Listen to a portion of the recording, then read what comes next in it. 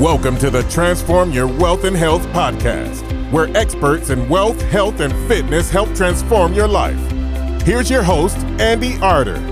He was an RAF Top Gun fighter pilot and instructor for over 12 years before moving on to start his multi-million pound property portfolio. Then if that's not enough, he then created a £500,000 income from a property education company in just 18 months with hardly any costs.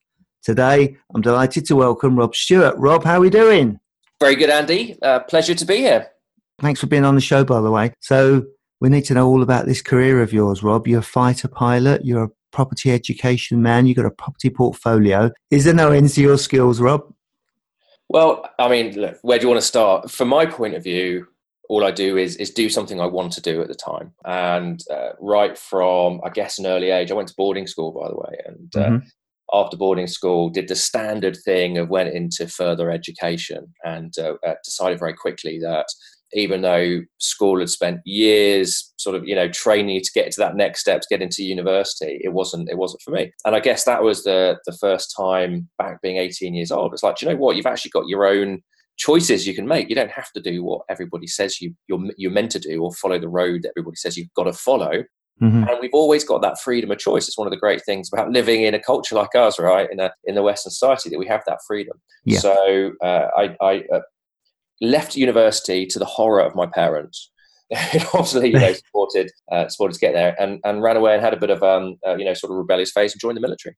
So they've been spending all this money on you, getting you ready for this education, glittering career, and you decided to go off and do something different. So. Yeah, pretty much. Yeah, it's kind of like, thanks, Mum, thanks, Dad, but I'm going to go off and fly airplanes for a bit. The pointy ones, as you call them. Well, yeah. So I've got to be honest. There's a little bit of a convoluted story to get there. As with everything, there's never a straight line from A to B, right? No. I think it's really easy for people to see how other people have gone somewhere in their career and think, oh, it's just easy, right? They've just been lucky, or everything's kind of fallen into place. Well, as ever, you only see the tip of the iceberg, right? And what happens beneath the water, beneath the surface is 90% of the truth. So actually, ended up in the military a very roundabout way. That I left university the first time to actually join British Airways. Right. So my old man was in the Air Force, and he said, whatever you do, don't join the Air Force. So I did actually listen to him, to be fair. And so I tried to join British Airways instead on a cadetship program. And sadly, I failed to get in. Right. So I basically had to go back to university. So I worked for a year, failed to get in, went back to university, but still had that passion to fly. So applied again the second time round, and the second time round I got in, which is fantastic. So I left university the second time in 2 years, again, much to the shock horror of the parents, and took up my place with British Airways about 2 weeks before 9/11 happened. Ooh. So I remember it vividly, actually, because I was actually flying with the University Air Squadron at Bath. I was at the time, and landed, a little puddle jumper aeroplane landed, and everyone's like, right, you've got to go and watch TV. And remember, seeing the images of the Twin Towers. And I guess what a lot of people don't realise is that day how wide and far-reaching the ramifications were in the world, right? It wasn't just that event itself. The ripples kind of affected a lot of people. So yeah. Next day, I got a call from British Airways and said, we're suspending all training. You can sit around for a year, and if we start again in a year, you've got a place. Otherwise, you have to reapply again. I think it took them 8, 9, 10 years until they started recruiting again. Oh my God. So in the meantime, I thought, oh my gosh, I've left university for the second time. I now can't go back for a third time. So I joined the military, joined the Air Force. Okay. So how did you apply? How did that come around? So yeah, I was already flying in University Air Squadron, which is basically like a bit of a, be careful what I say, but a bit of a drinking and flying club at university. Mm-hmm. But it is part of the Air Force. So that was kind of the route in, and then applied, to go full time in as a pilot, and joined October 2001. So about a month after the Twin Towers. I remember sitting there day one after being marched in, getting my head shaved, all that sort of great start of the military process, boot campy style, sitting in an auditorium with somebody at the front saying, today is a great day. Today we have started bombing Afghanistan. And that was the first day in the military, and it was the first day of 12 very, very happy but very sort of roller coaster years, I guess. Yeah, sure, because you wasn't only a fighter pilot, but you was an instructor too. Yeah, so training took about 4 years, ended up on the Tornado F3, which is an air defence fighter. So didn't do any of the sort of bombing and operational stuff. We did a lot of quick reaction alert in the UK and Falklands and sort of anti-hijack stuff. So did that until about 2008, and then went back to being an instructor at RAF Valley on the Hawk, which is what the Red Arrows fly, and spent the last few years instructing on the Hawk before going out to South Africa to do the same with the South African Air Force. Okay, so what made you leave the military, Rob? So I think I wanted to try something different by going out to South Africa. And as always, right, the grass is always greener. And even now, you know, in the business world, you look at everybody's like, oh, the grass is always greener, right? We need to be doing that or that. And it's a really important point that we'll probably cover later about, you know, one of the secrets to success. So I ended up in South Africa and found out it wasn't where I really wanted to be. I was in sort of a border town up in the north of the country near the Zimbabwe border, pretty isolated as an Englishman up there. And I was meant to be out there for 3 years and thought, no, this is probably not where I want to be, where I want to be for the next 3 years. And, you know, a couple of things happened out there. One of my students died out there, and I was always very critical of the medical care that we had access to. And that kind of put things into perspective, as well as I came across, when I was out one weekend, came across a big road traffic accident. And got involved with sort of, you know, pulling some people out of cars there. But again, had a bit of a, you know, sort of a reality caption going, I'm in the middle of the South African outback with no medical insurance. Nobody knows I'm here. Nobody knows what I'm doing, you know, dragging people out of cars. I thought, right, you know, life's pretty fragile. It's even more fragile out here. And I don't want to, you know, have any regrets in life. And that was the time where I thought, right, it's now time for me to do something else with my life. Yeah. I always said with the military, I love flying, but was never, you know, a military person at heart. Right. It's time to do something else. And spoke to my posting officer and said, it's time to leave. You don't strike me as the vicious, violent type, Rob. Let's be honest. Well, I don't think a lot of military guys are. Right? I think certainly in the Air Force is quite different to some of the other services. So you moved on, and you obviously at some point decided to try something different. And I know you had a bit of a journey, didn't you? I'll let you tell the story. But obviously at your house the other week, we were doing a bit of training. So absolutely fantastic, by the way. Fantastic house you've got, and brilliant training setup. And you let us into a little bit of insight of some of the stuff you'd done in the past. So if you wouldn't mind telling us a little bit about that, Rob, that'd be good. I mean, which bits in particular? Well, I was thinking of the trolling around you was doing, the various property events, and you were trying some stuff, trying to make it work with your educational schemes, and then you stumbled upon webinars, I believe. Yeah, so I mean, before we got to training, obviously I left the military, and leaving my pension behind, I looked for an alternative and started investing in property. And, you know, I'm in the Northwest. I started buying at the depths of the recession. Properties were easy to buy, they were cheap, and just built up a portfolio, graduating to bigger and bigger stuff. But something with the property world was I was never connected to it, and really for me it was just a mechanism to create wealth rather than something I actually enjoyed doing. And I think one of the important things for everybody in business, or if you're listening, is that whatever you end up doing, one of the important things for high performance is to be emotionally connected to the process. Because if you're not, and it's something you don't enjoy doing, you're never going to perform, you know, to your full ability. And more importantly, you're never going to be sort of enriched and fulfilled in what you do. And I'm a firm believer that whatever you do in the short lives we have, you have to make the most of it and enjoy it. So I found property not massively engaging as a business, really. So I went back into the training world. Obviously, I've been a trainer in the Air Force, and I was taught to sell from stage, I guess, by another company, and ended up in their sort of network, going around networking events, getting on stage, speaking on stage, and selling workshops. And I spent a lot of time on the road. This was probably 2014, so 4 years ago or so. A lot of time on the road. And that's miserable. My eldest Teddy had just been born, so I had a sort of sub 1-year-old at home, and my second Henry was on the way. That's tough. It is. Well, actually, sometimes I say, that's why I was on the road, to get away from it. But of course, you don't want to miss those days with your kids. No. And I remember vividly one week where it was a Monday, and I'm in sort of Chester, got an office in Ellesmere Port, just north of Chester. And when I was growing my letting agency, I was going into work, sort of, 7:30 to the office, thinking you've got to be the first one there to show everybody else that you're the boss. Full day work on the Monday, then drove down to Bristol to speak at a networking event on the Monday, which was about 4 hours down the M6, M5. Spoke for about an hour, came back, got back home about 2:00 in the morning, back in the office at 7, another full day. And then that Tuesday evening went to Newcastle to speak at a networking event. Again, about a 4-hour drive, 1 hour talk, back about 2:00 in the morning. I remember sitting there on the Wetherby A1 service station, which is my favourite service station. Whoopee! Without a doubt. And, amazing. There's 5 places you can get a Costa coffee.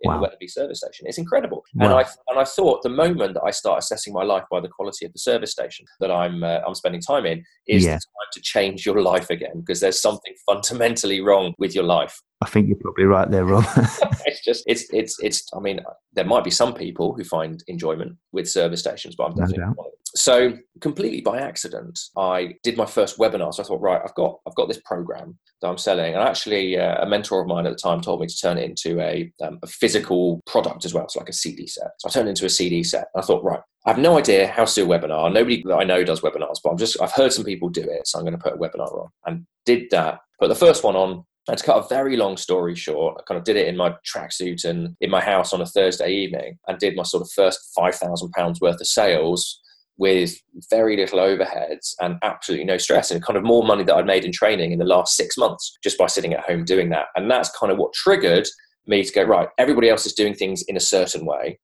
Probably the key to be successful rather than compete at everybody else's game is to do something different and position yourself differently. And that's what we did with our first property training company, the Property Education Group. And we definitely do things differently to how most other people do it. And it proved to be very successful. And that was our first training company. And you did quite well, even though you didn't spend a lot of money on advertising or other costs, did you? I think in the 2.5 years I was running Peg, we spent less than £10,000 on advertising. That's incredible. So I think when I look at the ad account, it's like 8,700 and something, right? So it was a very small amount of ad spend. And yeah, we did over £500,000 worth of sales in that business quite quickly. And when I kind of reversed engineered that, I realized, one, it was because we positioned ourselves differently. But the big thing is, me and my business partner at the time, John, we spent a lot of time building authority within the right circles. And as I tell everybody right now, the secret to success in this industry is just to match the right message to the right market, and to be able to find the right market and to be able to do it in a leveraged way that it's not you hustling the whole time, because otherwise you're going to be stuck in sort of five figure income. So that's what we did in Peg. We used digital mediums to do that. Now I've got to be honest, this was only 3 years ago, but the market has moved considerably since then. Funny old thing, everybody else starts doing it, becomes more competitive, but therefore we move on and find different and better ways of doing it, which is what I do now. Mm-hmm. Okay, so what's driving you on? Yeah, so that's a really interesting question, Andy. For me, and for everybody who has a business, you should have a purpose, a mission, a vision in your business. And mine, after being around the property and the wealth creation industry for about 6-7 years now, is to help people actually unlock their potential, but in the correct way. So rather than having a training company which is based on selling information and getting anybody onto the programs using sort of scarcity and manipulation, I'm very much about getting the right stuff in front of the right people, focusing on implementation, but on a big way, focusing on authenticity and transparency. Okay. Because from my experience, that's what actually gets results. It's easy to frame something and manipulate a sale to get people running to the back of the room and buying stuff they don't really need. It's quite another to actually get those results for those people. So really my vision for what I'm doing now is to help, and what I want to do is train 10,000 coaches globally to be able to have the skills to touch or improve the lives of 10,000 clients each, which is 100 million people would then basically improve the lives of. Yeah, that's absolutely fantastic. So that's what our show's kind of about, really, Rob. We're trying to get people to move from their point A to their point B, wherever that might be, no matter how rich or poor they are. But that would scale things nicely, wouldn't it? It would. Yeah, it would. We're moving into a different age at the moment, if I'm honest. I think we're going through the biggest change in sort of marketing, I guess, in the last 10 years, probably, since email came along. And that was a long time ago, right? But we're now moving into this world of sort of enlightenment and illumination, and trading on values, if you like, which I think is really exciting. And last year, one of the reasons I closed down the Property Education Group is I became quite disillusioned with the market. I saw a lot of people entering the training market with a different moral set. And, there's no right or wrong necessarily with morals. It's just different, but a different moral set to what I had. And I just didn't want to be a part of it anymore. So I kind of shut myself away for a year and just worked with some private clients that I aligned with. Mm-hmm. But now that we're making this transition, that's been really a very motivational thing for me to get back in and start training again, rather than just working with a few people. So that's kind of given me the encouragement to start scaling my training business again. Are you enjoying it again now, Rob? Absolutely love it.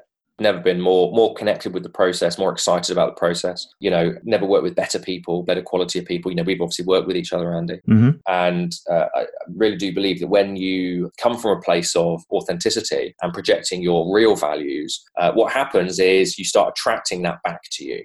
And that makes the process so much more fulfilling for everybody, that you're actually working with people you want to work with rather than people you have to work with, which is a big paradigm shift, I think. Yeah, well, working with you, I've got to tell you now, Rob, was a fantastic experience. Anybody listening out there, if they're thinking of enrolling in anything that Rob does, more power to you, because you'll do absolutely fantastic with Rob. He's very, very real, and he gets involved personally, which is the way I like to work too. So, well done, Rob, for doing that. So just a quick question about technique and strategy. How important do you believe it is in business? I think strategy is more important than technique, if I'm honest. Mm-hmm. And I think the big picture is everything.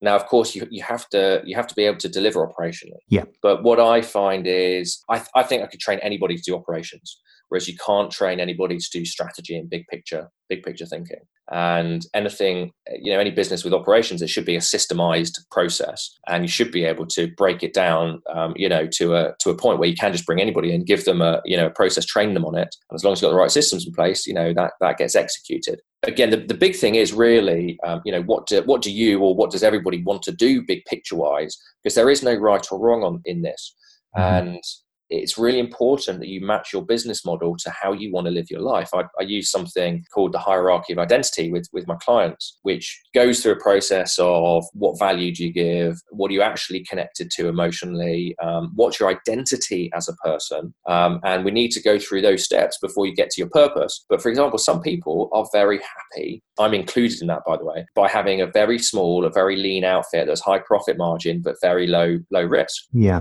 I've got no interest in building big business. It's just not what I want to do, because I'll just then get tied up with building big business rather than helping people. Other people are empire builders. So it's important to understand your identity to then be able to work out where you are going. You talked earlier about point A to point B. Yeah. If you don't know where your point B is, or you've selected the wrong point B, then you're always going to be taking yourself away from your true purpose, and you'll have conflict when you do that, and you just won't perform. And I think a lot of people can probably relate to that. You've done stuff in your lives which isn't actually getting you closer to where you actually want to go, rather than where you think you should be going.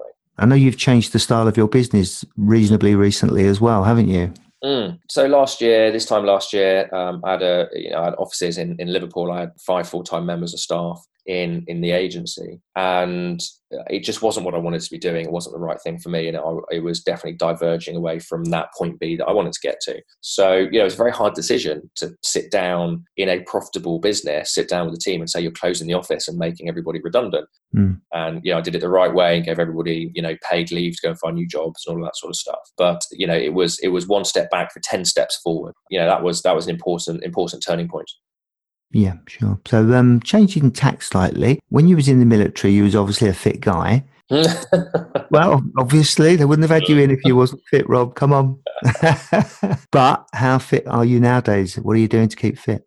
I laughed slightly ironically because if anybody's been in the services, right, they'll just laugh at saying an RAF guy is fit. Right.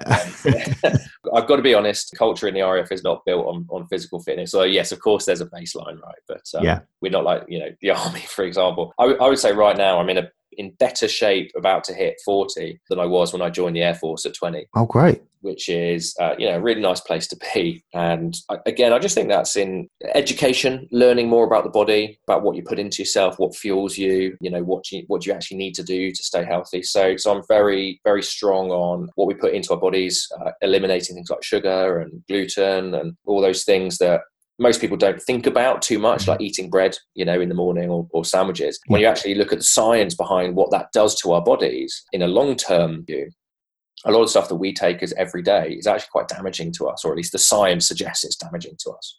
I think we as a culture probably went through, or probably still do go through, a lot of fads in terms of diets and weight loss, and they're all fads and they're all rubbish. There are some fundamental rules to how we should be eating as human beings, which give us more energy, gives us more longevity, and mean we can enjoy our lives more. So yeah, I'm pretty big on that. I fast, intermittent fasting every now and again. I do longer period of fasting with a view mostly for longevity rather than weight loss. You've mentioned before that you'd like to live to a ripe old age. 150 is my target. Wow. I actually think in our lifetimes that's going to be achievable. I read an interesting bit of research recently that says if you are in your 30s right now, which I am, then your life expectancy is going to be sort of mid 80s right now. But for those of us in our 30s, if we get into our 70s, then our life expectancy will be about 110, 120. Yeah. Just with the way that medicine is improving. Now, this isn't necessarily a good thing in a big picture, right? You know, if all of a sudden the population all starts living to 110, 120, there's going to be, I think, massive societal issues, which, if I'm honest, we're starting to see already with people living longer. But that's probably a story for another show, I guess. Do that one another time, Rob, if you don't mind. So what's exciting you in business nowadays? I just think the opportunity to help people transform themselves and their businesses. It's a very satisfying process. And I think most people go through process of iteration in their business. What I really do with my clients is go through massive transformation, because it's easy to sort of follow what other people do and model what other people do. But there's very often some very fundamental changes you can make, which increase profit margins and decrease the time you're working significantly.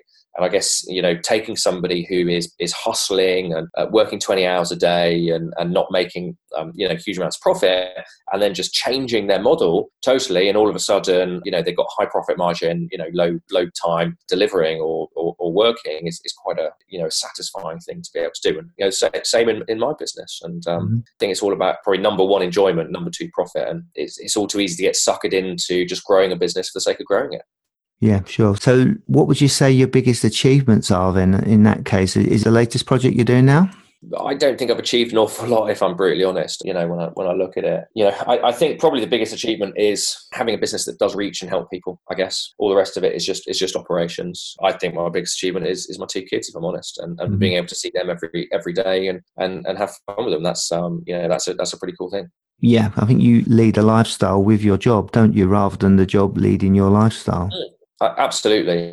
You know, it's nice to be able to have breakfast with kids every day, dinner with the kids every day, you know, go on holidays when they're out of school, and just, you know, be able to have mobility in life is a great thing to be able to have. And I think everybody should try and build mobility into their lives. Rob, we do a little thing called Mind and Heart. I don't know if you've got any stories, but we look to the experts that we have on the show to tell us a little bit about someone they've helped that's helped to change their life in a personal way. So have you got anybody that you've worked with that you've helped so much that it's completely changed their life? Put me on the spot with that one, Andy. Yeah.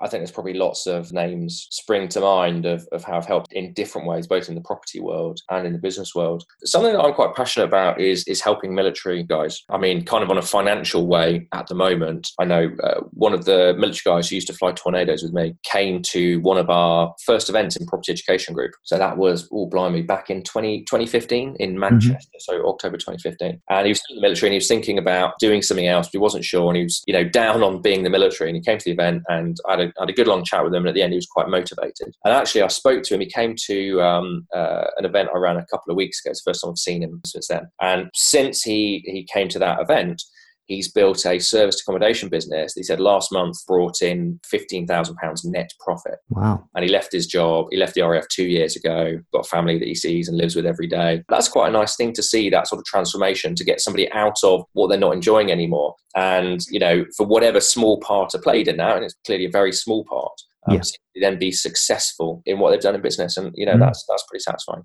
That's brilliant. Well, that's quite a lot of money, isn't it? 15,000 for a guy in the military. I mean, back in the day, he was probably not earning a lot more than that a year. Yeah, military is not the best paid job in the world, that's for sure. It's certainly not. You join it as a vocation rather than for the money. Yeah, exactly. Yeah. Rob, would you be able to tell us about your latest projects that you've got? Yeah, for sure. So what I actually launched earlier this year, Andy, is a program called the Authority Accelerator. And the point of that program is to help experts push through five-figure hustle and effectively ascend to a leadership position within their niche, creating six-figure profits with authenticity, with transparency, and with impact, most importantly. And it's quite different to a lot of other things out there, because it's a very intense 90-day sort of kickstart experience followed by 9 months follow-up. Now, that initial 90 days is all with me one-to-one. I didn't want to leverage it and make it in the group program. I didn't want to bring other coaches in. It was important for me to do it one-to-one with people to actually get those results. So I take people from really from scratch through to having all their systems and processes set up to operate with freedom, to elevate their own authority within their niche, to attract traffic to them and ascend it through their program and service structure. And so that's what I'm working with people on at the moment. And then I followed up with 9 months of support on my group coaching program, and it's gone down extremely well. There's been a lot of demand for it. I've actually just closed the doors temporarily whilst I deal with the first cohort that's joined there. And that going forward into 2018 and 2019 is where I'm going to be dedicating 95% of my energy.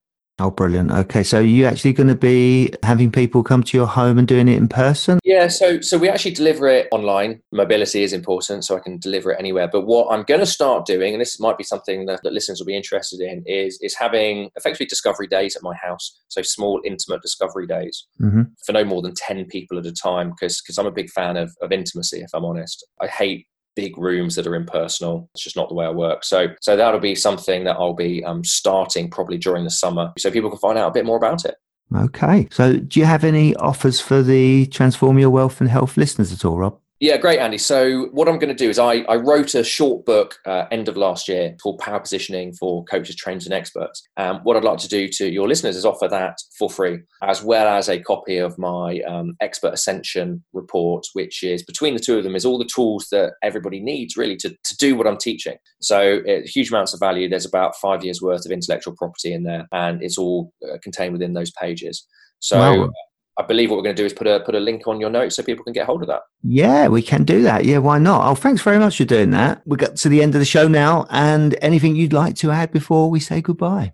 No, as ever, look, it's been an absolute pleasure, Andy. Thanks for inviting me on the show. And really, the message that I want to put out to everybody who's listening, in whatever business you're in, my biggest thing for success, my biggest point for success is to project your realistic values into the world. And when you do that, and when you're authentic and transparent at what you do, you're going to attract that back to you. And that, for me, is the key to success going into 2018, 2019 and forward. Oh, thank you. So what's the best way for people who want to get in touch with you, Rob, to contact you? So I would say the best way, if anybody wants to come into the community, is join my Facebook community, which is called the Expert Asset Builders. And it's a group, and I'm there active in it every day. And it's very important to me to grow a community. So please come and ask and apply to join the group. It's a free group, but you have to apply to make sure, I don't put people in there who are not going to be congruent with the group.